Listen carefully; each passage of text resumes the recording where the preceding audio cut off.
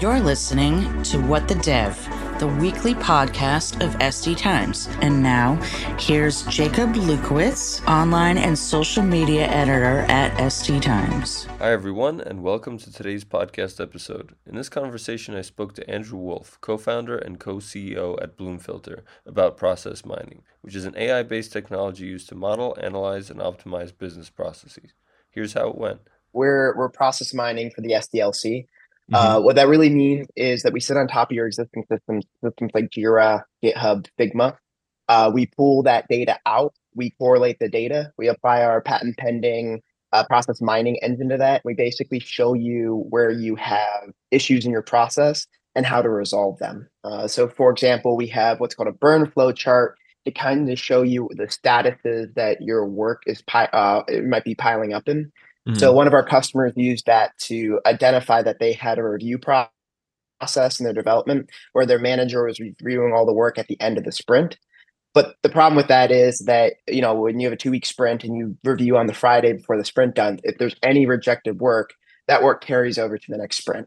Well, if that happens enough, eventually the team starts committing to work that they can't get done because they don't know how much work is going to carry over. So it makes it really hard to plan and have commitment. Some of our other features is we help you understand where you have deviation in your process. So for example, velocity is a measure of number of story points for cards. So story points are how developers say how complex something is. We basically show, hey, when your team commits to 40 points on average, this is how many points they actually do, to help you kind of understand like how uncertain is this team? Is this team going to hit their commitments or not? We also give you a historical view into your different sprints and how your team is performing, different issues that they've had in the past. And then finally, we pull all that data together and kind of tell you from a financial level, how is this team performing and what are they really investing in? Are they investing in net new innovation? Are they building new features? Are they investing in bugs and support and maintenance? And, you know, it helps drive that conversation of how is this team investing their time? And is that how we want them to do? If you're a startup and you're spending 80% of your time on bugs, well, you're not innovating then. You're not shipping any new features. Versus, you know, if you have 80-20 where you're shipping new features and you're not shipping as many bugs, that can also point to maybe customers aren't using you as much. And so there's a really interesting conversations that can come from a lot of this data that people don't really have access today. And they don't really understand their process at a fundamental level, which makes it really hard to drive organizational change for executives. I see. Great. And what are some of the common use cases for process mining? And if you can go into a little bit, how does it differ from other like traditional process analysis techniques? Yeah, so process mining is unique in the sense that it looks at the actual logs and the data coming out of the systems, and it correlates the flow of work. So typically, process mining has been applied to the accounting system. So when you think of companies like Celonis and Signavio and all those, they sit on top of the ERP systems, you know, SAP, NetSuite, those, and they pull the data out of there to basically say, hey, here's how an invoice flows through your system, as an example. This is novel because it helps people really understand, you know, how work flows in a happy path, if you will, but also shows you all the other, you know, subway mapping, if you will, of all the things that can happen, how the work gets diverted and how it's costing you money. And we do the same thing for software development. In terms of use cases for us, you know, people use us. You know, I told you about the customer that used us to find their in-review process. We have a lot of customers that use this to find issues in their process to help them create better flow and better ability to not only hit their commitments, but be able to make commitments at all to the organization. Another common use case is understanding what the expectation is versus the actual, right? So if you said, hey, we want to deploy every day, right? But the data shows they deploy every week. Well, now we have a divergence between what is expected from the org, the policies and procedures we set, and what's actually happening. And so we find a lot of our customers, you know, they have all this ideal process in place, but then as they're executing, you know, best intentions pave the way to hell, right? The teams have to operate in the way the business kind of operates. So, you know, for example, one of our customers is a multi-billion-dollar company up in Minnesota. They're not a pure software play, right? They make their money in they're a manufacturing company. And so but they have to do software development to be competitive. as they're working through their value chain, right, which isn't software development, oftentimes the business pulls the software development process closer to their manufacturing process, but that puts it at odds, right? It's two different business processes. And so it's very easy to say, here are the best practices in development, and then not follow them because of the needs of the business.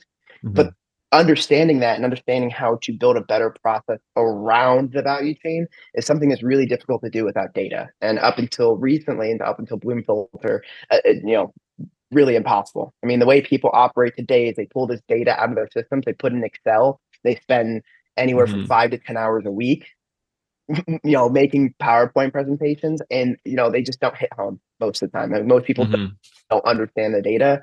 So being able to create those business metrics for people is incredibly important. So not only does development stop being a black box, it helps the business relate to, oh, this is how we're affecting development. No wonder why they can't hit commitments. We're giving them 15 bugs a week in the middle of their sprint, that they didn't commit to. So all that extra work causes the other work that did commit to not to ship. I see. Okay. And is that the biggest thing that companies that are coming to you, they're saying that's the biggest challenge they have, managing all these disparate data sets? That's one of their biggest issues. I think their biggest issue is what we hear time and time again is that it's really hard to communicate three big questions to the business. What are you going to get? When are you going to get it? And how much is it going to cost? And for this problem's been going on for, one of our advisors says 30 years, but I think it's endemic since the beginning of software development because of the uncertainty that comes in software development. So we hear that time and time again in some form or function. The other reason people purchase our product is they really want to understand, how they can create and systematize their business metrics for development, right? When you look at marketing, they report leads, they report, how much are we spending on ads? How many impressions are we getting? They have all these business metrics they report up that people are well understood that you can put into a financial model, and you can work and say, hey, if I give $100 to marketing, I get X amount of revenue in return. You can't do that in development today. And so people come to us and say, hey, I want to be able to do the same thing for development that I've been able to do for all the other parts of the business. And they use our system to do that. Okay. Great. And for those that are getting started with process mining, what are you seeing are some of the best practices for conducting a successful process mining project? Yeah, I think the first is auditing where you do your work, right? So if you're using an ERP system in the case of like a Salon or something, it's really obvious where accounting is being done. But in development, there are many different disparate systems, right?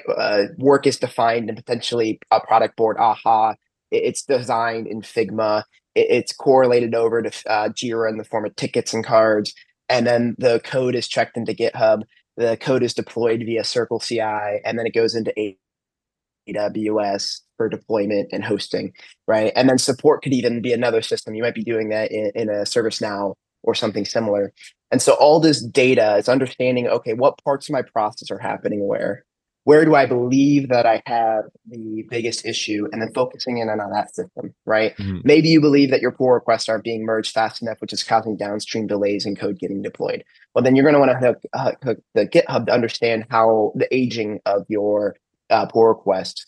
But maybe you're worried about the flow of your work. You think you might have a process issue and how in review or in testing or something like that. So then you want to hook up your work management system like Jira. So it really depends on what you believe is the biggest priority, and then pulling in your system, and then also understanding how are people using that system, right? There's an garbage in, garbage out system, and we have a lot of intelligence in ours to be able to create stuff out of nothing via data science and other techniques.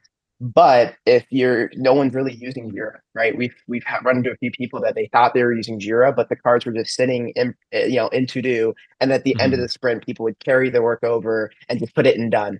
Like, well, there was a bunch of things that happened in between, so you have to make sure that you're using the systems in a way that allow you to create the records needed to be able to create the data science. And so partnering with people to say, hey, what are people doing today? What are the behaviors, and what kind of behaviors are you expecting out of them, and helping them drive that kind of change within their organization. Yeah, that's all very interesting. One of the most common things that I'm seeing surrounding data is now is like in relation to data privacy or security. So can process mining be used to identify any compliance or regulatory issues? Is that? part of the process? Absolutely. If there is process that oftentimes, I used to work in as a developer. You have PCI, you have HIPAA. Oftentimes, what we would do is in review before we ship stuff, we would have one of our regulatory compliance people look at, is this PCI compliant? Is this HIPAA compliant? And that would be part of our process. Hmm. The thing with process mining is we can actually tell you whether or not you're actually following that process. If you have a PCI compliance that's supposed to review all the major releases of your platform, but it's not happening, that puts you a pretty big regulatory Hmm. burden potentially and a huge fine. And so you want to know that, and that's something we can definitely help with. Hmm. We try, being a startup, we try to stay away from too many regulated industries because it's harder to sell into them. Hmm. But it's a huge use case for us that we're looking to expand when we think about, growing our TAM. That's certainly something we want to help people with, is making sure that they have a process and that the process isn't unduly burdened, right? If you want to be a CI/CD DevOps best practices kind of shop and you want to be very modern, shipping Hmm. every day, potentially multiple times a day to your customers, then you need to be able to build compliance. And we hear about DevSecOps has been a huge term over the last few years. Even DevFinOps has become a Yeah. thing. I honestly think compliance needs to follow the same trend where it's kind of sitting on the team and helping people do it. But if you don't know that that's slowing you down, really hard to make that kind of change. And also Right. pitch something that has traditionally been an external process and bringing it into dev, can be kind of scary for some organizations to make that kind of investment. Hmm. I see. Great. And for those readers that we have that are looking to delve more into learning about process mining, are there any resources or places that you consider looking at first? Yeah, I think if you Google process mining, actually, the first thing that comes up is a Hmm. Solonis white paper. It's a Hmm. really good overview. We have some stuff on our blog, more directed towards process mining in the SDLC, but Hmm. we're a relatively new. We're a category. We say we're a category defining company, and so there's not too many resources on this because we're probably the first platform doing this, or the first Hmm. platform we know about that's in the process mining space for software. But Saloon is a great one that gives a great overview on how to think about process mining as a technique, as a practice, as something that's taking the world by storm. There's other really great articles as well. I think Forbes had posted one. There's other outlets that have done it, but I would definitely start with Salonis's white paper. I think it's one of the Okay. seminal works in the space. Great. Great.